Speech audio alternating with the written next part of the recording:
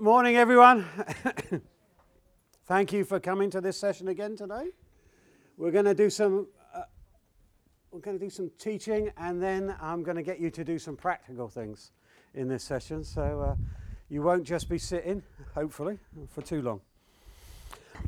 So yesterday we were talking about our personality and how God wants to use who we are in a natural way, so that when we share the gospel, that comes across as natural, not something twisted or that we're trying to force ourselves to be.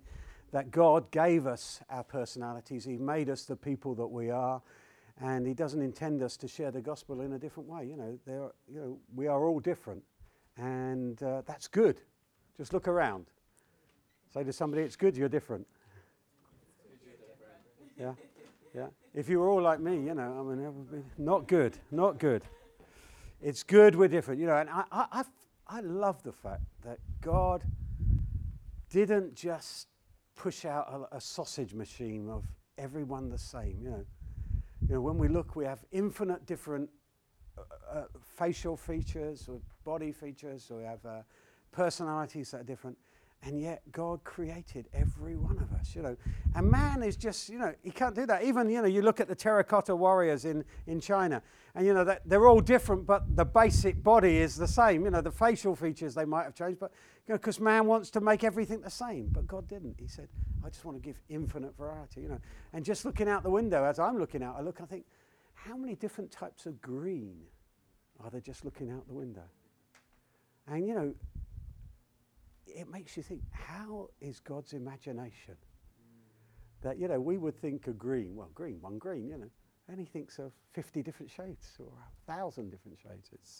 It's good that we're different, and I think it shows how much God cares about us and how much He loves us and how much He loves the people of this world. And that the fact that He's made us different, why would He want us then to all conform to one tight, rigid way of doing things? He's given us a different personality. He's given us differences, and I believe that He's done that with a purpose. So be happy with who you are, is what I'm saying now. I used to for many years think, if only I was so-and-so, if I was Reinhard Bonke, or although I did go to Reinhard Bonke in Germany recently, and very strange things started happening. People kept on coming and sitting down next to me and smiling at me, and being a bit. And eventually I said to one guy, I said, what's going on? He said, are you Reinhard Bonke's brother? I said, yes. He said, really? I said, well, in the Lord I am. But, yeah. So, and we also looked about God's desires yesterday. It's God's desire that no one should perish. Right.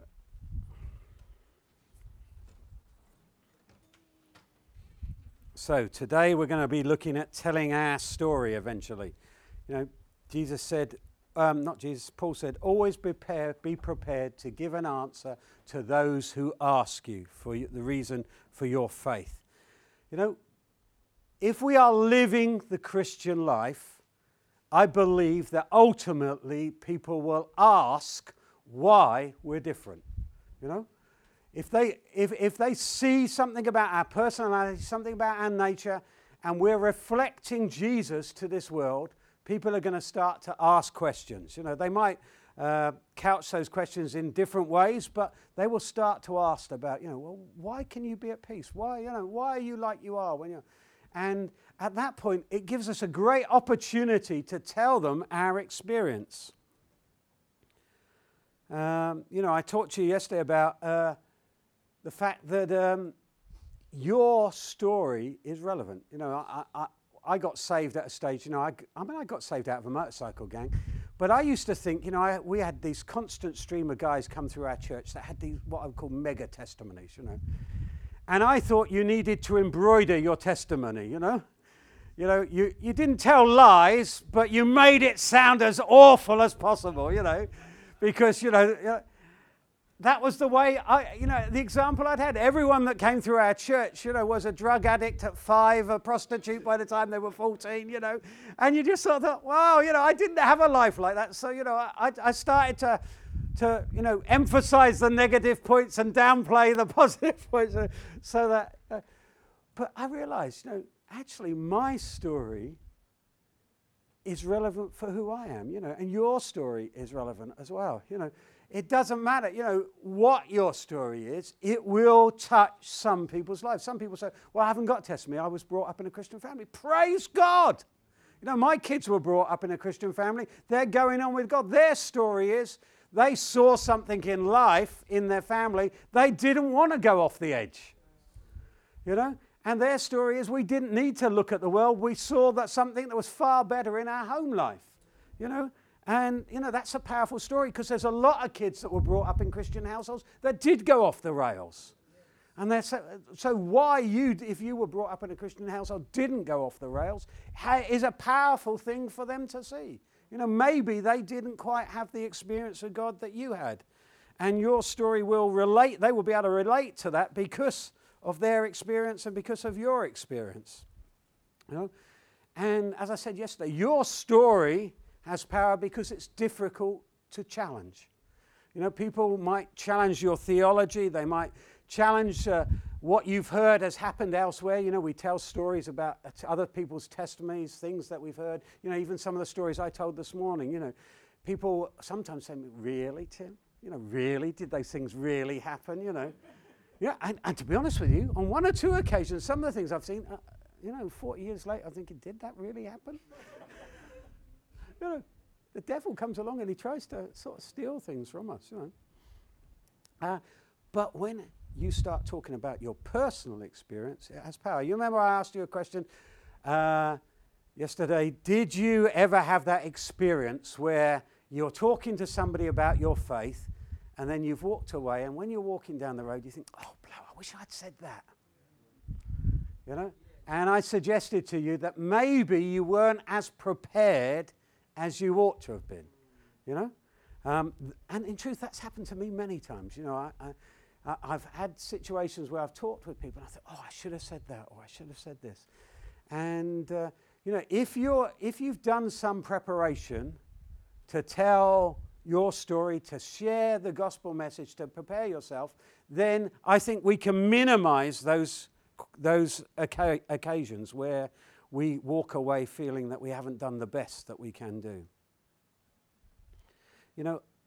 I think that as children of God, God expects us to have children and grandchildren. If a young couple get married and years go by and they don't have children, it's normally because there's a problem. Loving relationships normally result in having a family, having children. And if we are in a loving relationship with God, then I think if that's true, then ultimately it means that every one of us in this room should start having spiritual children. I think that is the natural outworking of our relationship with our Heavenly Father through Jesus. That as we get to know Him more, as we express our love, we want to tell other people about Him, and we start leading people to Jesus, and in a sense they start becoming our disciples. Just as the 12 were Jesus' disciples, He commanded them to go and make disciples. He didn't say go and take them to church. He said go and make disciples. Take people and they become your children. I've got the one girl that got saved. I told the story this morning how she came into church because she'd followed me because I looked like an angel. Well, somebody did ask whether she was short-sighted. But she regularly comes up to me. And she comes up to me and she says, Tim, I need to introduce you to this person. She said, this is Deborah. I said, oh yeah, it's nice to meet you, Deborah. And she said, no, Deborah is your granddaughter. I said, excuse me? I don't think so. There's no children. She said, no, I'm your spiritual daughter, and I've led Deborah to the Lord, and so Deborah is your granddaughter. And she's constantly coming up and introducing me to my grandkids. The other week, Deborah came up to me and said, Tim, I need to introduce you to Susan. So I said, well, who's Susan? She said, she's your great-granddaughter. I believe that we should have spiritual children, and if we disciple our spiritual children, we will have spiritual grandchildren, and because we've discipled our children, they will disciple their children, and they will have great-grandchildren. I've now got great-grandchildren. And I think that's normal Christian living. And if it's not happening, just as with a natural couple, if they don't have children, something's wrong. If we're not having spiritual children, something's wrong. And I think, it's not the church that are meant to. We are the church. It's not an organization. We are the church. We are the people that are meant to be bringing people into God's kingdom. We are the people that are meant to be sharing our faith and leading to people to Christ. And as an evangelist, I find it incredibly exciting to lead people to Jesus. I think it is one of the most thrilling things that you can do in Christian life. And I'm blessed because so often I turn up at a meeting when all you guys have done all the work. You've loved people, you've shared your faith with them, and, you've done all the hard work, and finally they've come to a place where they come to a meeting where you've got someone like me, and I just get up and say something, and they all come forward and give their lives to Jesus. And everyone says, oh, what a powerful evangelist he is, Yeah, it's you guys that have done the work. And what I want to encourage you is that don't just leave it for other people like me. Take it that extra step. Do the things that you're doing, but when you get to a place where, they're ready, ask them the question. It's simple. You can couch a question quite simply and say to people, I'll show you a drawing. I've used this. I've done this. I was on a bus talking to somebody, and it was like you have in London. It was a double-decker bus. It was all steamed up, and I did this drawing on the steam of the window, And the guy had asked me about my faith, and so I explained to him that in the beginning there was man, and there was God. You'll have to forgive my drawing skills. They're very limited. I'm not artistic at all.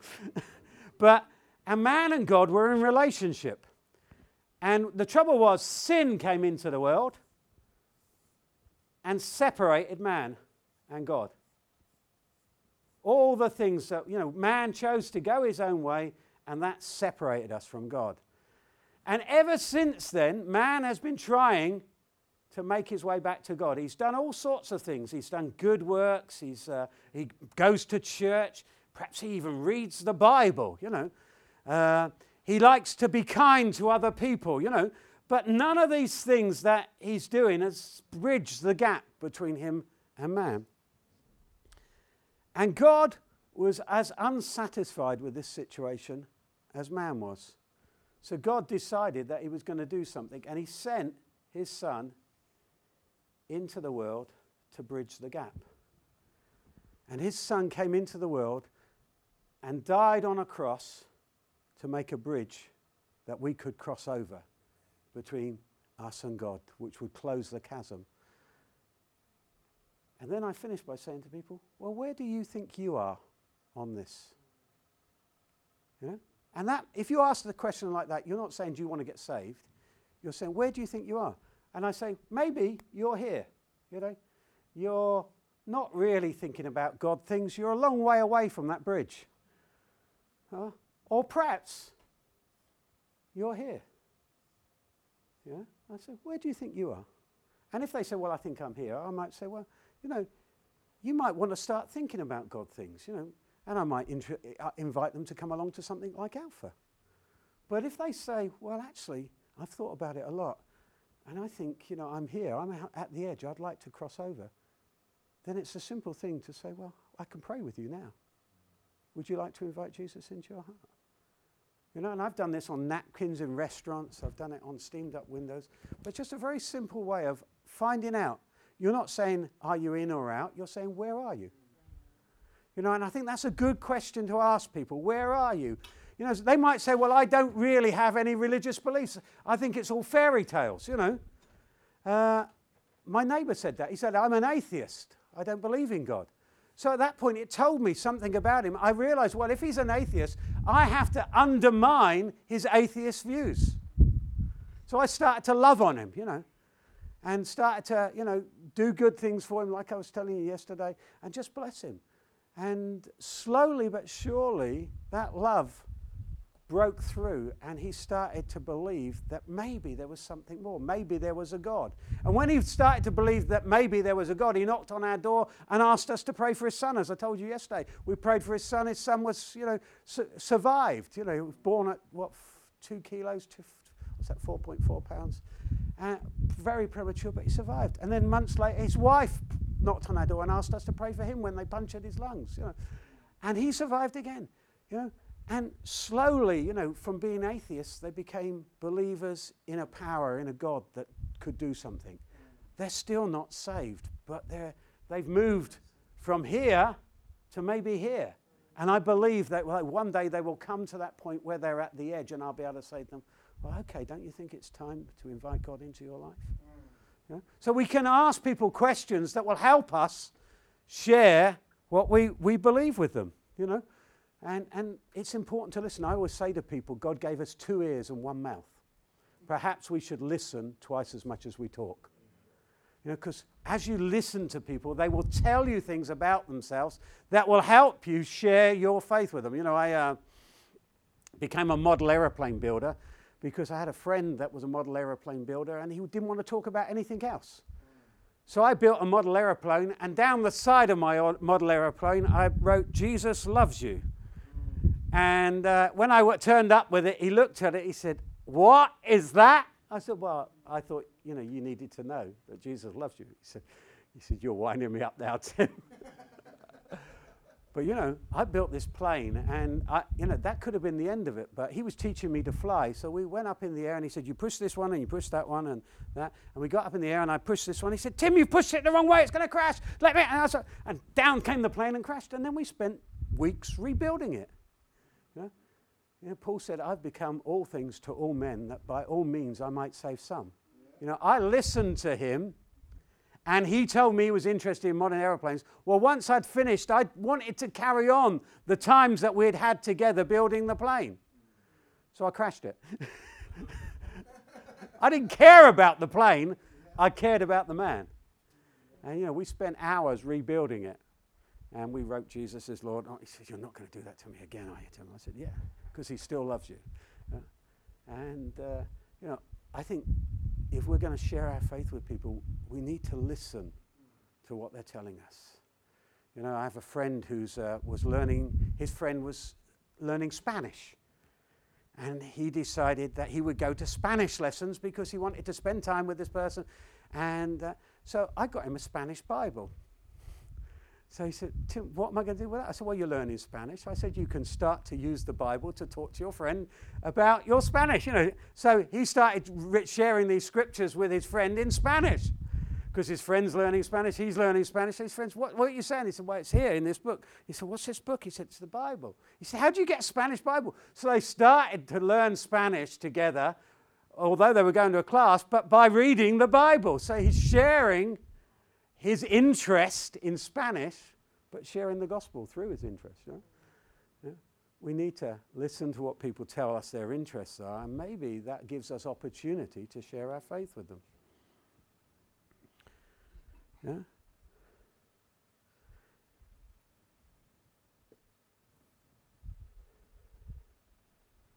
Jesus was known as the friend of sinners. Sometimes when I got saved, the church came to me because I got saved out. I told you I got saved out of a motorcycle gang. The first thing the church said to me was I had to cut off all contact with my non-Christian friends.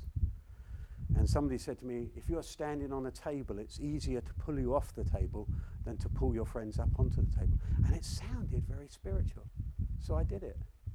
But it meant none of my friends became Christians because I cut myself off from them. And we're called, we're in this world, but we're not of this world. That doesn't mean we have nothing to do with the people around us. I've heard Christians say, oh, well, they're sinners. I hear the Pharisees saying those sort of things in the Bible. We're called to be light to these people around us. We don't agree with everything they do, but we need to give them time to spend with us. And we need to make the effort to spend time with them, doing things that they might like. Because as we do things that they want to do, they will get to know more about us and maybe start to show an interest in what we're interested in. Jesus, they called him a friend of sinners. I think that's amazing. They didn't mean it nastily. When I worked for British Gas, they used to call me the Sky Pilot. Yeah, I was so heavenly minded, I was no earthly good, they said. And, you know, I mean, when you're working with guys who work on a building site, they can give you a real hard time, you know. And they used to, some of the things they said about me. And one day this guy came into our depot, and he was determined he was going to give me a hard time. And he started having a go at me, and he said, I can do anything that you can do. You're weak and insignificant. You need God to prop you up. I said, you can't do anything I can do. He said, yes, I can. I said, no, you can't. I said, I can do things you can't. He said, tell me one thing and I'll do it. So I dropped to my knees. I said, I'm going to pray. Will you join me? And everybody in the room looked, and he stood there, and everyone's looking at him. No one's looking at me on my knees. They're looking at him. Are you going to do it? And he ran out of the room. He never gave me a hard time again. And I prayed that day for him and everyone else in the room. People have objections, but, you know, we need to be God to them. Our lives can be a great witness of our faith in Jesus. You know, personal evangelism involves more than just building friendships and hoping that others will notice that we're different. Ultimately, it will require us to say something.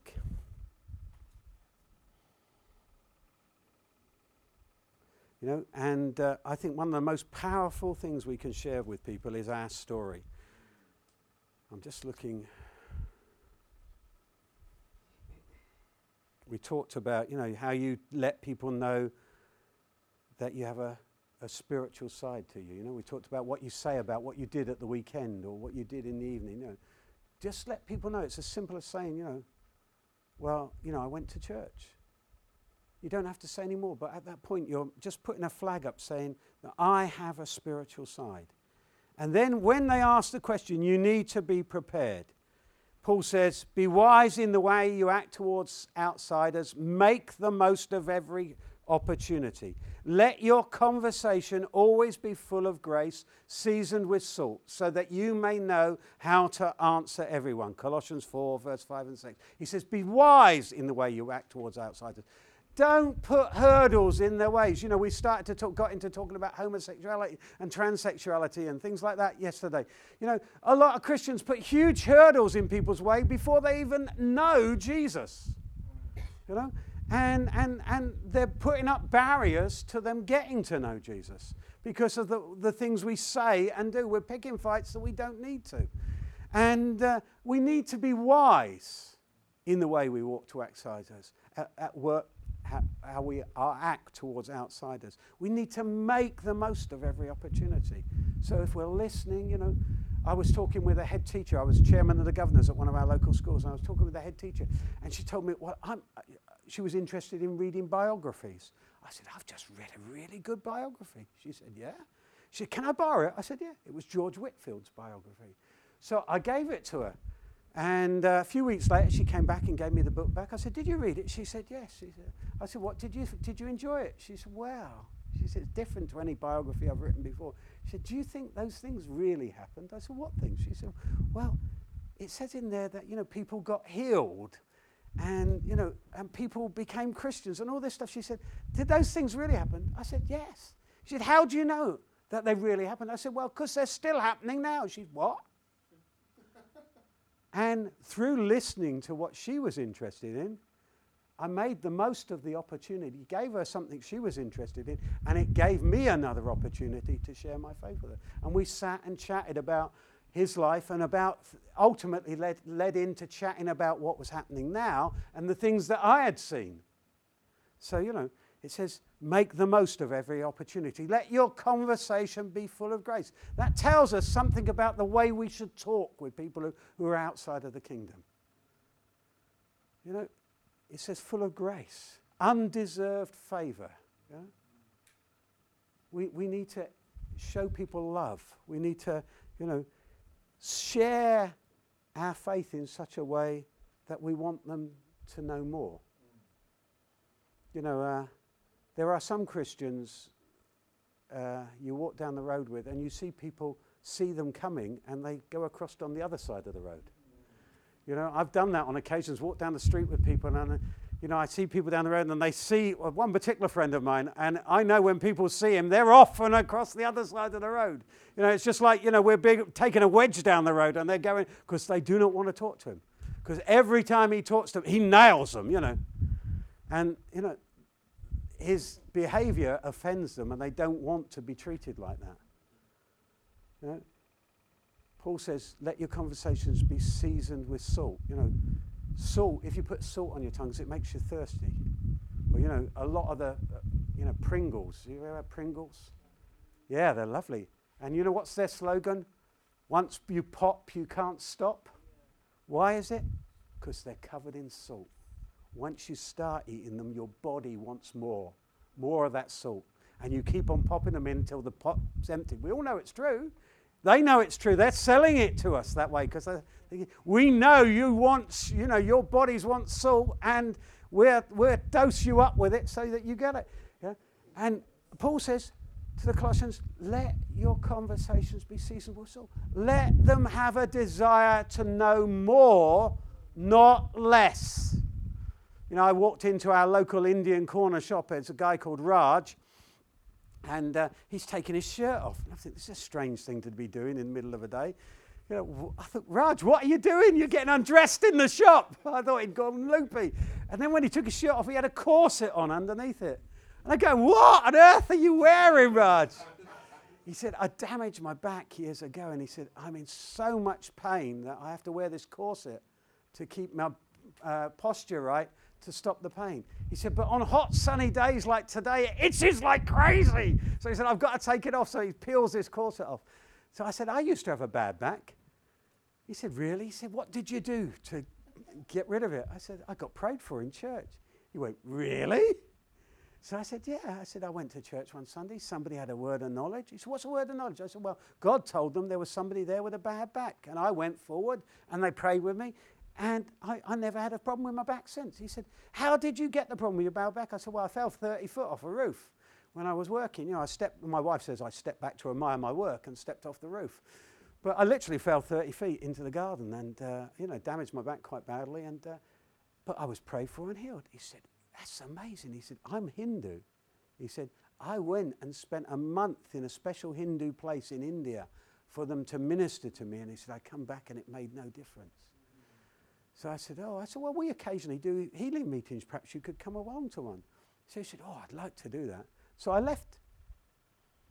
Then a few days later, my wife comes home. She said, I've just been into Raj. He's asked me some questions. So I said, what did he ask you? He said, he asked me whether what you said was true. So she said to him, what did he say? I said, well, surely you said, yes, it's true. Then I asked him what he said. Well, I needed to know what he said to know whether you'd been telling the truth. I thought, thank you, love. But he told her what I'd said, and she said, yeah, that's true, he got healed. So he said he was going to tell me about a healing meeting. He hasn't told me. She said, well, I'll remind him.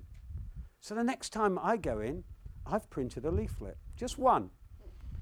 Because we've just got a meeting. It's not particularly a healing meeting, but I've printed one leaflet saying it is a healing meeting for him. So I come in, and he said to me, are you ever going to tell me when this healing meeting is? I said, I've got a leaflet for you. I said, here it is. We've got a healing meeting. He said, it's at 7:30. I said, yes, that problem. He said, well, I don't close the shop till 8 o'clock. I said, come at 8 o'clock. You'll be fine. At 7:25, Raj walks into the meeting. I say, Raj, what are you doing here? Who's looking after the shop? He said, I closed early. He said, I need my back healed. You know? And you know, we didn't give him the whole deal. We left him hungry. You know, he kept on coming back and saying, tell me more, tell me when I can get healed, you know. And, you know, I purposely did that because I wanted him to, you know, I wanted him to feel that he was controlling. Whereas I knew who was that God was. And, you know, he came along and he got healed. He's still not saved, but, you know, he knows that the God we worship did things that the God he worshipped couldn't do. So, you know. So we need to be wise. We need to leave people hungry. We don't need to give them the whole deal at once. If we're in a relationship, we can take time with people. We can let them set the pace. You know, they're individuals. We need to let them set the pace.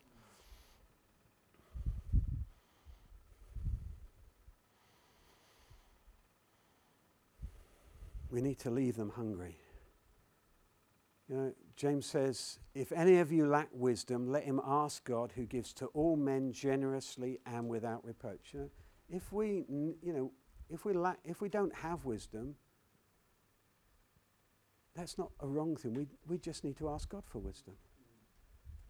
You know? Sometimes we don't know. Sometimes I don't know how to talk to people. I don't know what things. So I'm not constantly having a conversation with God.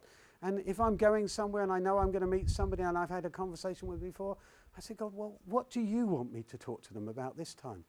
And then once I feel like I know what God wants me to say, then if I need to do some research beforehand, I'll do that. Maybe have some scriptures at hand, and I know confident, because I haven't got the greatest of memory. I don't remember chapter and verse, but I do prepare. And, if I think, that scripture would be good, I make sure that I know the chapter and verse so that I can write it down for them. So if they wanted to, they can go home and read it later, It says, if any of you lack wisdom, ask God, who gives to all men generously and without reproach, and it might be given to him. No, it will be given to you. It's not wrong to say to people, I don't know, but I know a man who does.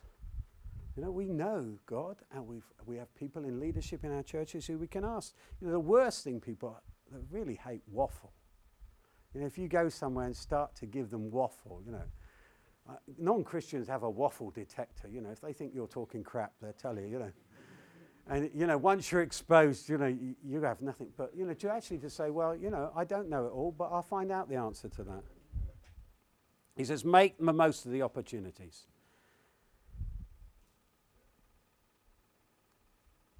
Be ourselves. We've talked about that as well. Be prepared. Paul says, but in your heart, set apart Christ as Lord. Always be prepared to give an answer to everyone who asks you, to give the reason for the hope that you have. But do this with gentleness and respect. I can't emphasize that enough. We have to respect people we're talking to. And we're not in an aggressive battle. Some Christians, the way they talk about evangelism, about a fight, I don't believe that that's the way God wants us. We are in a sense in a fight for people's souls, but we're not in a confrontational battle. We need to be gentle and respectful towards people. He says, set apart Christ as Lord in your life. Well, do it Christ's way, in other words. Be prepared to answer everyone. So, how do we answer everyone? Well, I think one of the things we can prepare, which I want to talk about in this session, is sharing your story. I said already, your story is powerful. This happened a lot in the Bible. People shared their story. They told people what had happened to them with great power. And, the woman who was at the well went in and said, come and meet a man who's told me everything I ever did. And the whole village went out to hear him. You imagine on your way home, you stop at the motorway service station, because that's effectively what Sychar was. Jesus was on his way from one place to another. They stopped at Sychar for a meal and a drink. Motorway service station. You imagine being at motorway service station and God says, speak to this person. You start speaking to them and then they run and get the whole family, and 200 people stop 2 days at the service station to hear what you've got to say. Because that's what happened this day. They couldn't go on with their journey because the villagers said stay. It wasn't a planned crusade, but the whole village came out and heard Jesus speak and compelled him to stay longer so they could hear more. Well, I think that would be amazing, wouldn't it? If we stopped at Watford Gap services and had a crusade there for a couple of 3 days. Yeah. You laugh, but I think it could happen. Yeah. So, what are people interested in knowing about you? Well, first thing is, why are you a Christian? How did you become a Christian? What attracted you to Christ? Think about these things. What is it that means, why you're a Christian? How did you become a Christian? The practical details, so that someone else could, if you told them how you became a Christian, they could do the same and become a Christian themselves. And what was it that made you want to be a Christian? It's good to think these things through so you can prepare to share what are the most important facts with people in a way that's easily to understand. I used to have a computer business, and we used to sell computer networks into London, and it was a great business for a while. And people would often come up to me and they'd say, Tim, I need to buy a computer for my house. Can you tell me what I need? So I would start talking about memory and megabytes and gigabyte hard drives and what graphics card you needed. And slowly I noticed this sort of glazed look come across people's eyes, you know. And, you know, what I realized was the lights were on, but no one was at home any longer. They had stopped listening to what I was saying because they didn't understand. I was talking in a language that they couldn't comprehend. And at that point, I'd have to turn around, stop and say, excuse me, you're not really understanding, are you? They said, no, just tell me what computer I need. And they wanted to know they needed a Dell 456 or whatever it was. You know, they didn't need to know all the technical stuff. You know? But the trouble was, I noticed when I was sharing my faith with people sometimes, the same glazed look comes across their face. Because I started talking in religious ease, a language that they didn't understand, you know. You know, I'd say, well, you need to get saved. And they'd think, well, what do you mean by that? Saved, you know, I'm not in trouble, you know. And, you know, all sorts of things that we talk about that are normal for us as Christians that we understand, but are just complete gobbledygook to people in this world. So, you know, I think if we're going to tell our story, we need to be able to tell it in a way that everyone can understand. You know, we need to get rid of the religious language. We need to think about what are the important events, you know. For me, I hang my story on three what I call sort of coat pegs, really. The first one is, what was my life like before I became a Christian? The second one is, how I became a Christian. And the third one is, what difference has being a Christian made in my life? Now, having these three pegs, it means I don't have to remember a whole thing. I can start at any three of those. You know, somebody might say to me, well, you're a Christian. Why did you become a Christian? So I might then start at one and say, well, you know, I was in a motorcycle gang. I was at school. When I was 11 years of age at school, the headmaster called my parents in and told me that my brain didn't work properly, that the best they could hope for would be to teach me enough maths to count my wage packet, and hopefully they would teach me some English. And they said, you know, we'll get him a job filling up shelves in Tesco's when he leaves school. And that actually happened. That's what they said. Yeah? And at that point, I realized I had no hope and no future. And then I met this group of Christians who said that God had a plan for my life, a plan to give me a future and a hope. Yeah? And at that point, you know, having been in a motorcycle gang, because I'd rebelled against everything and thought, well, if you don't have a plan, if you don't think I have any future, then I won't have a future, but I'm not going to go in quietly, I'm going to go in noisily, you know, and rebelled against the whole thing. But suddenly I met somebody who loved me and said, I've got a hope and a future. And at that point, I wanted that. Yeah? So now I've moved from what my life was like to what attracted me to Christ. And so, you know, and I was sort of in a meeting. I heard this and I thought, I want that relationship. And I said to God, please come into my life and take control. I want to have everything you've promised me. And the difference it's made is I was a failure going somewhere to happen, and now I have a future and a hope. And everything that God promised me has come true. You know, in 1975, God said to me, you will preach all around the world. And I laughed because I'd been saved for 6 months. And I said, you know, I was listening to Billy Graham preach, and God said, this is what you're doing. I laughed. I said, it's not going to happen. And I said, the next day, God said to me, well, one day you'll lead the youth work in the church. And I laughed again. And I thought, because I thought the youth leader in our church was the next best thing to God. And I thought, that's never going to happen. And the following day, he said, when you get home from this conference, you'll be asked to teach in Sunday school. And something in me went, that could happen. That might just happen. The Sunday after I got back from the conference, I walked into church, and the Sunday school superintendent walked up to me and said, Tim, he said, we've noticed you've got a gift and we want to use it. And I'm thinking, wow, the church have noticed I've got a gift? I wonder what gift is, super spiritual thing this is I have that they feel they can use. I said, what is it? They said, well, we want you to teach in Sunday school. I went, what? I said, why? They said, well, we've got this group of really troublesome young boys, and the ladies who teach in Sunday school cannot control them. And we have noticed every time you walk anywhere near these kids, they become very quiet and sit down and shut up. My gift was I frightened little boys. You know, I was wearing a leather jacket and jeans and had long hair, and when I got near them, they sat down and shut up. You know, whatever your gift is, God can use it. Yeah? God used that gift, and because I did my best to frighten young boys, I thought, I'm going to use this gift. You know, if you use a gift that God's given you, you know, what happens? You think about the parable of the talents. You use what you're given, and God says, well done, good and faithful servant. You were faithful in a few things. I'll release you into bigger things. And, you know, as I used the things that God gave me, I went from teaching in Sunday school to leading the youth work, to pastoring the church, to traveling the world and preaching the gospel to thousands of people. Yeah? God has a plan. That's my story. Yeah?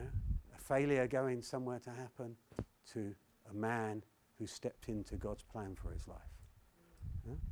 And I can tell that without using a lot of religious language. But the good thing about it is people say, you know, they'll ask you, all sorts of things. And you can start at the beginning, like I do sometimes, or you can start in the middle, why you became a Christian, or you can start at the end and then go back. You know, sometimes I say, well, you know, they said, well, you know, what do you do? I said, well, I'm a Christian. I said, I go around the world preaching the gospel. What?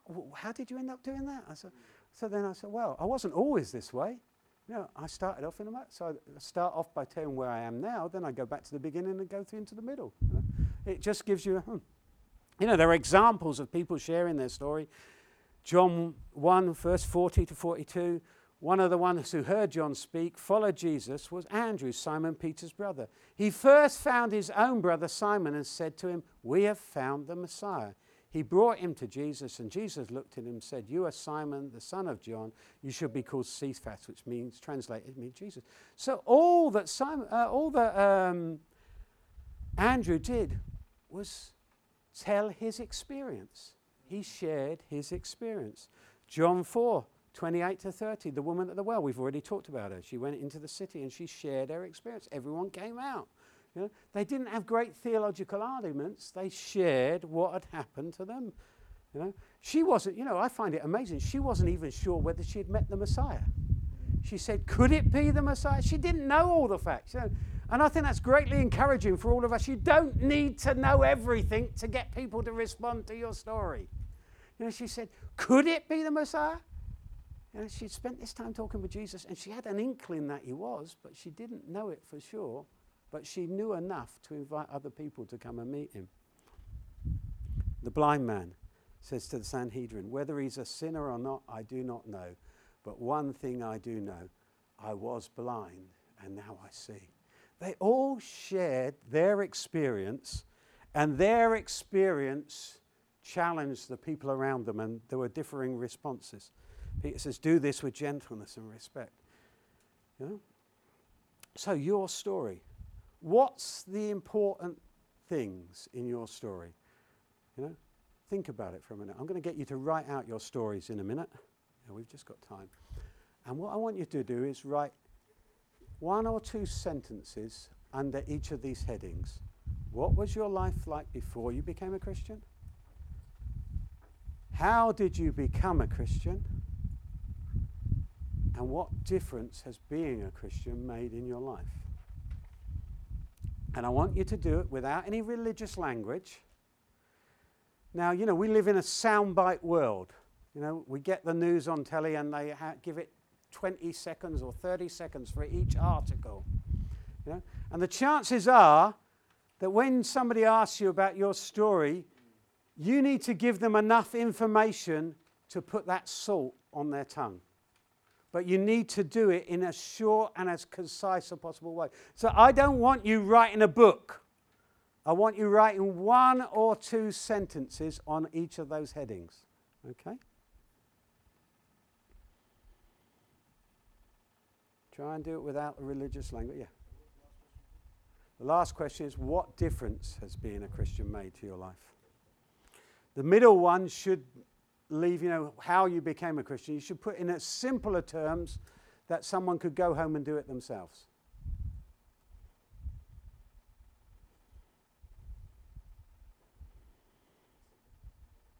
You know, there's a great example of this in Acts 26 where Paul shares with King Agrippa his story.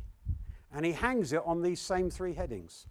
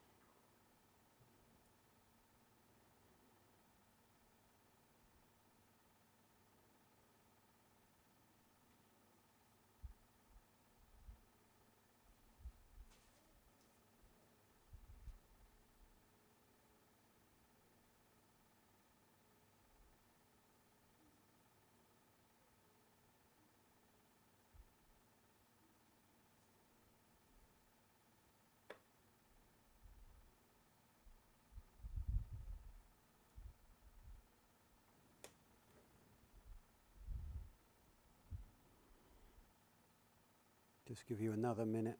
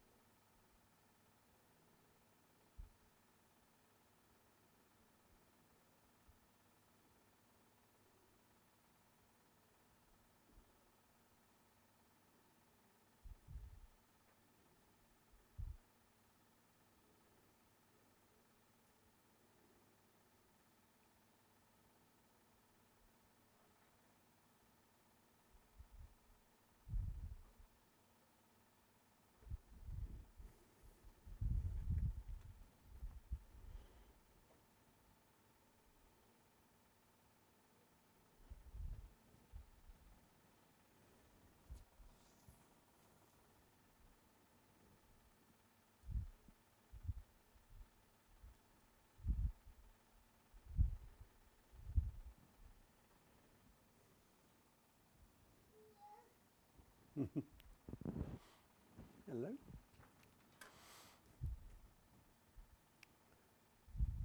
As I say, there's a great example of this in Acts 26, I think it is. Yeah, Acts 26. Paul tells his story. And in verses 4 to 11, he starts off by using the first heading, what his life was like beforehand. He says about his growing up, that he was a Pharisee, that he was convinced that he should do everything possible to oppose the teachings of Jesus, including putting Christians in prisons and condemning them to death. So he starts off on the first heading, then he moves into the second heading, and he shares how he became a Christian, his conversion. He says in these verses, he relates verses 12 to 18, how he came to Christ. He tells of how he was on the road to Damascus to persecute the Christians when Christ appeared to him and appointed him to be a spokesman and a servant for him. And then he finishes up on his third heading and says what difference being a Christian has made to his life. he says to them that instead of opposing Christ, he's now preaching Christ.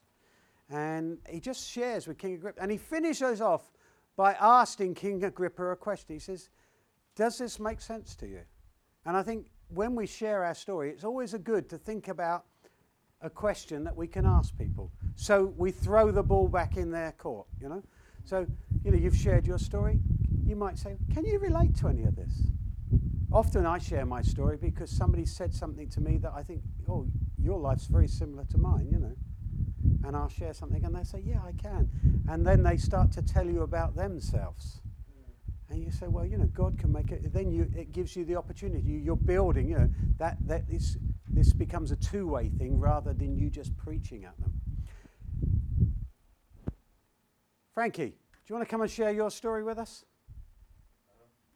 What you got written there? Come on. Sure, okay. Thank you. I wasn't expecting. No, I know. I normally have some matches. I normally say that you should be able to tell your story in the time it takes you for a match to burn down. So that normally focuses people. We haven't got a match today, so I'll just give you 2 minutes. Oh, thank you guys. Yeah, how was my life like before I became a Christian? My life was a mess. I say that because I didn't actually have any direction, or sense of purpose, or where I was actually going. And you know, the interesting thing was that I actually had a breakdown with my family. Relationship with my dad was troubled, so much so that I ended up leaving home. I was homeless, and it was quite interesting because at that time, when I was vulnerable, was when my friend came to me. My friend, two friends in fact, one was a Muslim, one was a Christian. So the Muslim one came to me and said, look, here's a leaflet, read about my religion, which was Islam. So, you know, think about it. And I thought, interesting. And he came back the following day and said, look, I've got a place for you to stay. Place that would be with a friend, boiler room. I remember this. So I accepted. But the interesting thing to me was, after accepting it, I wasn't comfortable. I went with him to the mosque. I didn't think that was for me.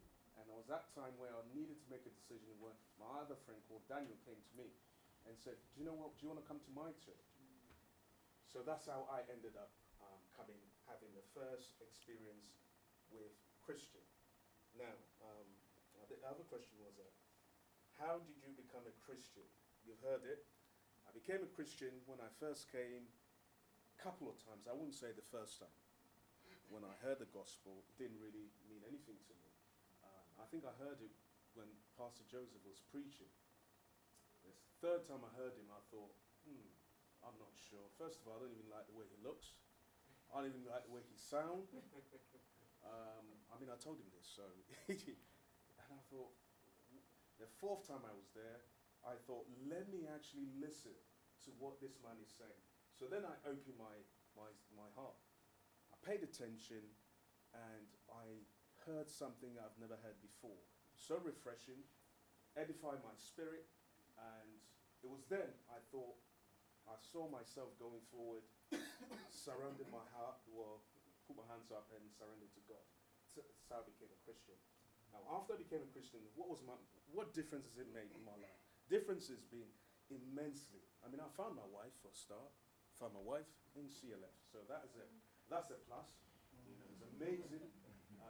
And also you guys, I made friends, feel more like connected, had a family, and also I've grown to love God. I've grown to appreciate more of what God is about, and also as a result, I want to share to others, and that's my story. Okay, well done. Do you think there was anything that Frankie said that people wouldn't understand? You think they'd understand gospel? Frankie said, I heard the gospel. Yeah, well, that shows how we are. You all say that. Yeah, everyone would understand. Yeah, we have this Christianese. We're so familiar with it, we don't even recognize it. What is gospel to somebody who's never been to church? Pastor. What is pastor? They might You know, whenever I say about pastor, did you say pastor? What's that? You know, we have to get rid of this religious. You know, what was it? There was something else about. I felt elevated in my spirit. Sorry, edified in my spirit. Well, you might just get that, but you know, I think you know, we need to try and remove as many of those sort of those things, Christianese. Anyone else want to come and share your story? Go on, you can. Yeah, you're a guest. We treat guests the same as we treat in-house people. So. Okay.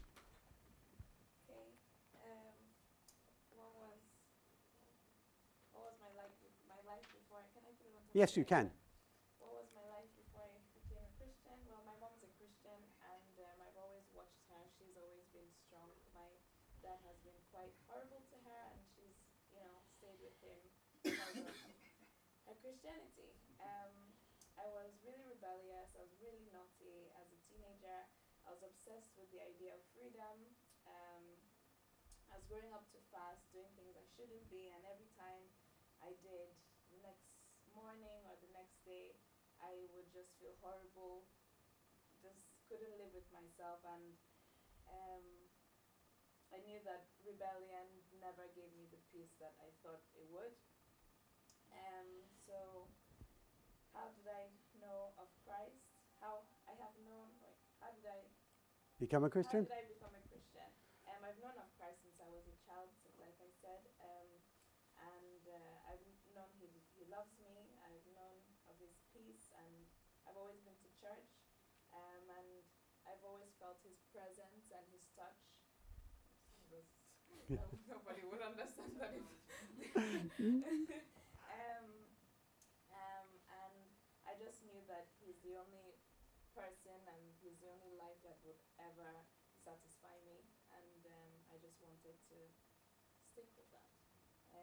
What difference has it made since in my life? Well, I'm truly happy, and even when I'm going through a hard time or something, yeah, even though when I'm going through hardship, it feels amazing because I know I'm going to come out the other side blessed. Yeah. Very good. The only thing I would say about this one was you obviously recognize some things, but it wasn't really clear how you actually became a Christian, what you did, and we want to, if we're sharing that bit, just in an easy way, share, if it was just, well, I prayed and said, God, I don't want to do it my own way, I want to do it your way, please help me. If it's as simple as that, then, anyone else? One of you older ladies. Come on then, come on, yeah.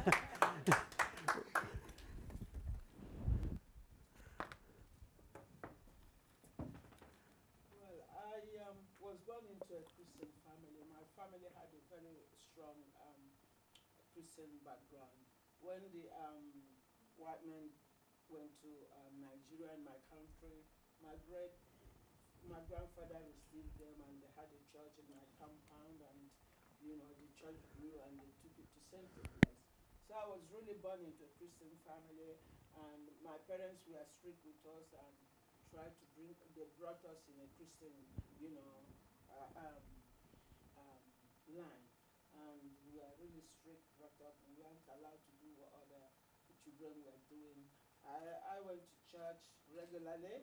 I was a chorister. I do some work I served God, as little as I was. And then I left and kept with I was just religiously going to church, but I wasn't close.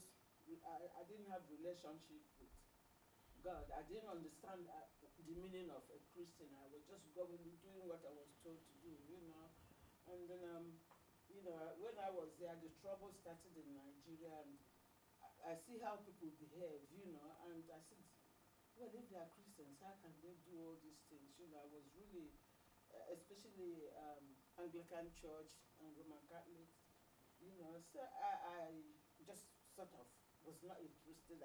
Sundays I don't go to church anymore, but when I had my children, I did what my parents did. I was strict with them to go to church and, participate in the church things, and they were doing it.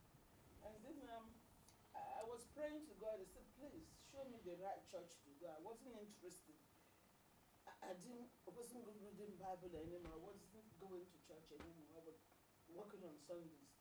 But I kept praying. I said, God, please show me the right church. Show me the right church to go. You know. So my children, we were going to church just next door to us, and we were happy there. All of a sudden, they changed, you know, and they were going from, I lived in Stratton, and they were going to Greenwich, you know, they were there. So I was worried, really. I said, oh, now they're going to go off me before I can control them. Don't do this, do this. But no, they didn't tell me. They just went off to Greenwich, going to another church, which I've never heard of, you know. And then I didn't want to challenge them. You know, I just kept quiet. I didn't know what is meant by praying. You know, I just go to church, come back, put my Bible where it is, and that's it. So I didn't pray over it, but what I was praying is God to show me the right church to go. So one day they told me, Mom, an evangelist, and I used to tell them, oh, don't go to that church. Now they want to deceive you and make you to do things you're not supposed to do, you know. They said, Mom, an evangelist is coming today. And when I heard they were going to Pentecostal church, I was really, really troubled because I thought it's this white garment church because I didn't know the difference, you know. So when they came back, they said, Mommy, an evangelist is coming today in our church. We would like you to come. I said, oh, the evangelist.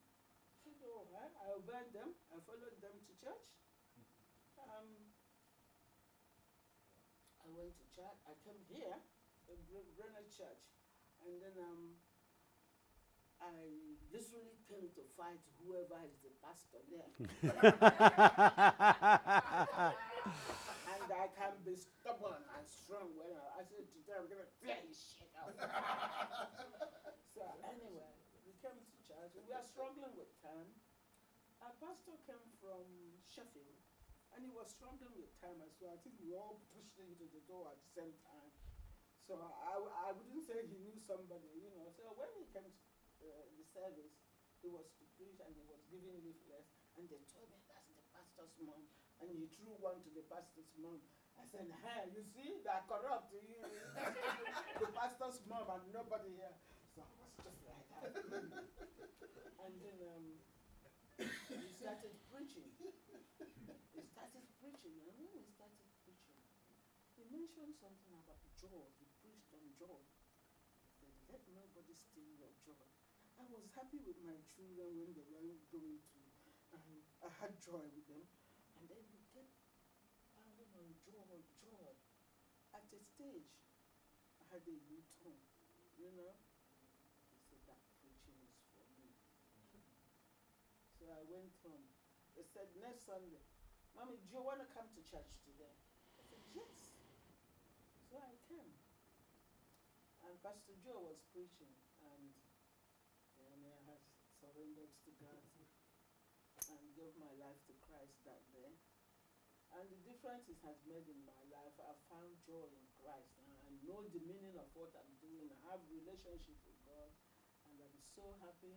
And that joy has given me the privilege to get excited to share my joy with other people.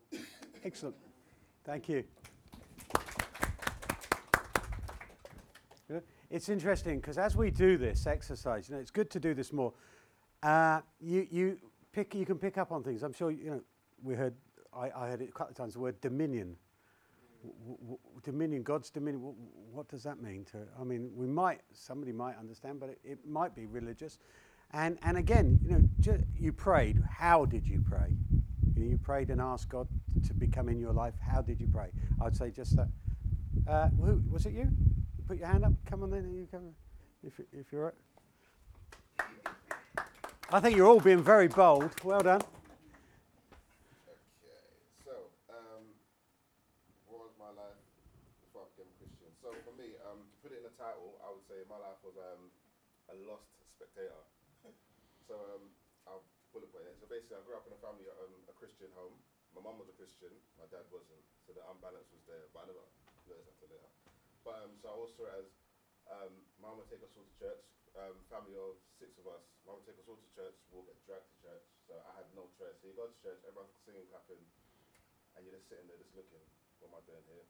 Oh well, I have no choice to be here. I'm here anyway. So, and that was every Sunday. Some days, Tuesday nights, Wednesday nights, Thursday nights, Friday nights. This was the norm. So I just grew up spectating different church, different worship places. So you just grew up thinking, cool. Well, you know what? If I'm here, then I'm here. I'm here. No problem. That was normal for me. And that's literally just the way I grew up, really. So I just grew up continues to be lost, not know what's going on, going places for the sake of going, not by choice. And then the more I grew up, I said to myself, you know what, I'm going to church, but I still don't know who I am. You know what I'm saying? I still don't know what's going on. So that was me. How did I become a Christian? Along the lines, I started to be mentored, which gave me a larger perception of everything. I grew more of an understanding into who I was, why I'm here, purpose, and it gave me a huge hope, which I didn't acknowledge until sometimes I think back to where I was and I say to myself, wow, I've actually come quite a way, and it's only been like a year, and it'd be like, this is weird. Like, okay, cool, let's see how this goes. And then started reading more books. I don't like reading books. Still to today, I don't like reading books. I'm a PS3 person, but I started reading more books, and I said, this is definitely something different. It's something different about me. So I'm gonna start reading books. And things just started to change, weirdly. Just wake up and I'm just like, I want to read a book. I'll say, yeah, thank you, Jesus, but I wanted to read a book even more, into perception, into purpose, identity, and everything started to make more sense. And I'll still be going to church. And then, sorry, how did I become a Christian? Yeah, so, and then it was at Refresh 2009. So literally, and I became a Christian, taking myself away from my own friends. So when a lot of my friends didn't come Refresh, it was just me. It was me taking my own step and being like, you know what, Lord, I just feel to just drop everything right now. It sounds a bit mad, but I just feel like stripping down right now and just be like, you know what, you just take over, because right now, I don't know what's going on. I don't know what's going on with myself. I'm about to go to uni. I don't know if I want to do it. I'm about to do this. I don't know if I want to do it. So right now, I just put it all in your hands, and I literally raise my hands, and that day I never felt the same again from that moment. That was the change in all, like the boom, boom. But it just felt amazing. And what's changed since I've become a Christian is fulfillment. Ever since I've become a Christian, a lot of things make sense. There may be a few things that don't make sense, but after you wait, you ask, sometimes it's like, all right, okay, I see it. I see where you're going with that. All right, no problem. And there's a greater reason to everything. There's almost joy around every single corner. Like, you speak to someone, sometimes you come across people for a reason. Every single person is like, wow, that was you. All right, I know that was definitely. All right, cool, no problem. Well, let's keep going. And there's just fulfillment in everything. Every single step, everything made more sense. And the fact that there was always something to learn. It was always like, it was almost like God has so many boxes that you need to open up and be like, oh, right, I didn't know that. Thank you very much. I'll run with that and let's go.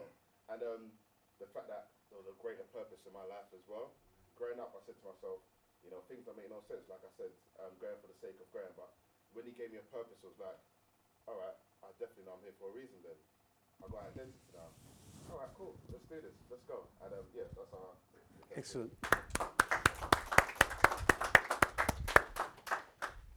It's good, wasn't it? Good.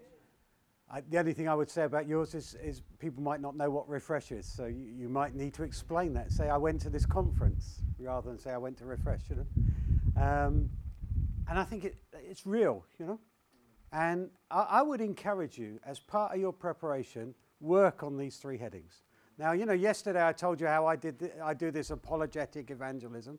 When you get home from this conference, what I would like you to do is write out your story and then find one of your non-Christian friends and say, I was at this conference at the weekend and this guy really put us under pressure to do this. You couldn't help me out, could you? Because I need to know whether somebody who doesn't go to church would understand my story. Could you help me out by reading my story, what I've written, and tell me whether you understand everything in it? We lost the power. We haven't, because the fan's still going. It's just the lights we've lost. Lighting circuit's gone. But, and then, do it with your friends. Share, if you're a couple, share it with your wife, share it with your husband. Ask them to look at your story and critique it, like we've done just gently today. Point out the things that perhaps wouldn't make sense to a non-Christian. And just polish it a little bit. Don't, be real. Christian life isn't always easy. I say, when I became a Christian, it's changed everything. It gave me a hope and a future. But I'll often say to people, that doesn't mean it's always easy.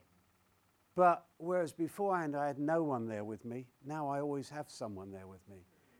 Because I think sometimes I became a Christian, what I called the cherry pie ministry. Come to Jesus and everything will be wonderful. Well, I understood 2 weeks later that just wasn't true. Big shock. Come to Jesus. The problems were still there, but what I realized was Jesus was there with me in the problems and helped me work my way through them. So I think we have to be real with people with our story. You can, if you just tell them all the good things, they've got a waffle monitor and they sort of think, oh, it can't be that good. And then they'll be looking to knock you off your pillar because they know it's not good. And that one day they'll come to you, oh, well, you said it was all wonderful and look what you're in now, Yeah. But part of our testimony, Kim was diagnosed with terminal cancer 2 years ago. And part of our testimony now is, well, it doesn't matter, because we're seeing God do something different. And, people sort of constantly say, well, how are you coping? I said, well, because it's not the end for us, And in that, we've moved from a terminal diagnosis to a long life diagnosis, And that's a great story to be able to tell people who are, in that situation. You don't have to accept everything you're being told, It's tough to go through it, but if you know God's on your side, he can change things. So, okay. Keep it short as well. I thought you all did really well. You were less than 2 minutes, all of you. I was timing you if you hadn't noticed. And that's good. Because you can, if people ask questions, you can always expand. Tell them more. But if you get that opportunity and it's just that short time, you need to be able to get the important facts in. And as you practice, just coming up and sharing it here, the young lady here just said, oh, they wouldn't understand what that was. So just by speaking it out, she realized, I need to change that. I need to change the way I put that. I'm sure some of you, as you listen to people giving their stories, you thought, oh, actually, they could have done that better if they'd said that. Well, think about the way you do it. Because if you get the important facts over to people, then, you leave them with that salt. They'll be wanting to ask more. And if they don't, well, then you've shared your story. You've put the flag up, said, I'm a believer. This is what's happened in my life.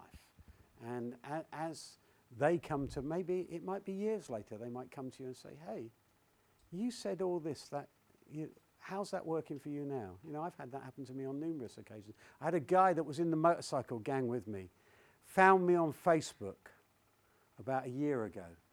And I hadn't seen him in 30 years. And we started talking about faith. He said, are you still a Christian? So I said, yeah, why do you ask? He said, well, things are happening in my life. He was going through a divorce and things. He said, and I've started thinking about all the things you used to say to us. Huh? And you don't know what power. Problem, Frankie? It's just our lights gone out, is it? It's not a problem, but it's just, maybe. Yeah, it's just a breaker somewhere. We finished anyway, so we're okay. Not everywhere. No, don't worry. It's somebody's done it to remind me to finish. Because we went over time yesterday. Okay. So, guys, I would encourage you, don't leave it here. Practice with someone else. Yes? Yeah. Yes. Yeah, he's still going through a divorce. But that conversation, he hasn't got saved yet. But we're having that conversation.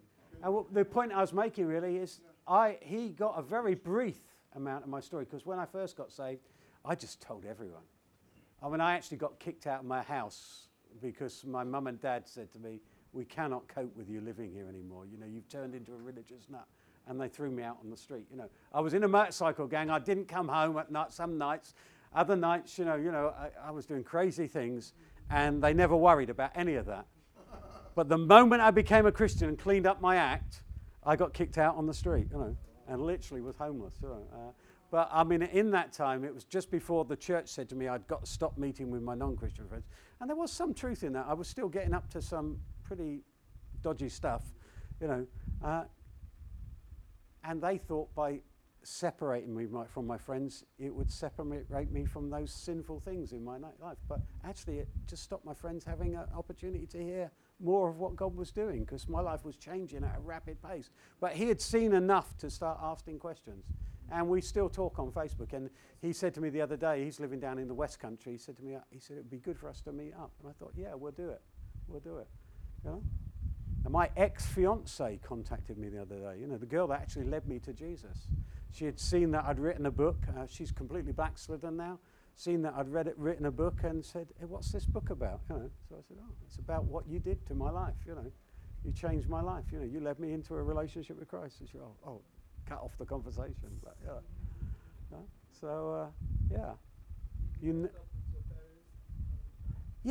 when I became a Christian, and they kicked me out, it was a really tough one, because soon after that I read this passage which said that you should honor your father and mother. And I realized I'd blown it big time with them. I just hammered them. Every opportunity I hammered them. I wasn't wise in the way I acted towards them. I just told them they were sinners and going to hell, and I said, Lord, you have to forgive me for that. And I prayed for them, and they'd actually banned me from talking about the gospel ever again when they kicked me out. They said, you can come in, because I after I became a Christian, I went back and apologized. And they said, well, we can't come back and live, but you can come round for meals and things on occasions. But you can only come if you don't talk about God. And I realized I blew it big time. And I prayed. And over 30 years, God kept on bringing Christians into their lives. And periodically they would come up to me with a tract and say, somebody gave us this, but it's for you because you're religious, I said, no, they gave it to you. And then they would tell me the story of how they got this, how these Christians, they were stuck in mud, how these Christians got down in all their nice clothes and dug them out of the muddy thing and pushed the car out and got them on the road and all this sort of thing. And amazing things. And in their 80s, they both became Christians. My mum had a near-death experience. She went into hospital to have her breast removed because she had breast cancer. And the doctors told us that they could get her through the operation, but 3 days afterwards, shock could set in, and that shock could kill her. And sure enough, 3 days later, we went into hospital, and the bed had all the curtains around it. There were doctors and nurses running in and out. We said, what's going on? They said, your mother's had a major heart attack, and we're trying to revive her. Her words were, I was laying in bed, looking at the picture of my great-grandson on the bedside table. She said, suddenly I felt somebody grab the collar of my bedgown. She said, I was dragged from the bed. I thought that the man who was it was a mixed ward, the man who was in the bed next to me, who had gone a bit loopy, was just going mad and was dragging her out of bed. But she said, instead of falling on the floor, I was dragged through the ceiling. And she said, I saw this behind me, I could feel this brilliant white light that was burning my flesh. And she'd been an atheist her whole life. She said to me, I knew that I was being dragged before God to be judged. I said, really, Mum? She said, yes. And she said, I knew that I wasn't ready. So she said, I got down on my hands and knees and I dragged myself back to the picture of my great-grandson. And this is all happening, And she said, then I felt this immense pain run through my body. I opened my eyes and the doctor's standing over me with the electric paddles, having just shot my heart and brought me back to life. She said, what do you think that means? I said, I think 30 years ago I told you what it means, Mum. I said, I think you know what's happening. And from that, she gave her life to Jesus after that. And she recovered. And for 2 years, she told everybody this story. And when 2 years later she died, I preached at her funeral from her vision. And my dad, who was completely deaf, because he had been a tail gunner in a Wellington bomber in the Second World War and had lost his hearing, I put everything up on PowerPoint so he could read. And 2 days after her funeral, he gave his life to Jesus. So, we might blow it at times, but God still has a plan. And, you know, I'm immensely grateful that, you know, even though I blew it, God had a plan for my parents, and we prayed for them for 30 years, and they did come to know Jesus, both of them. And I know one day I'll be reunited with them in glory. So, you know, Yes. amen. Bless you. Thank you.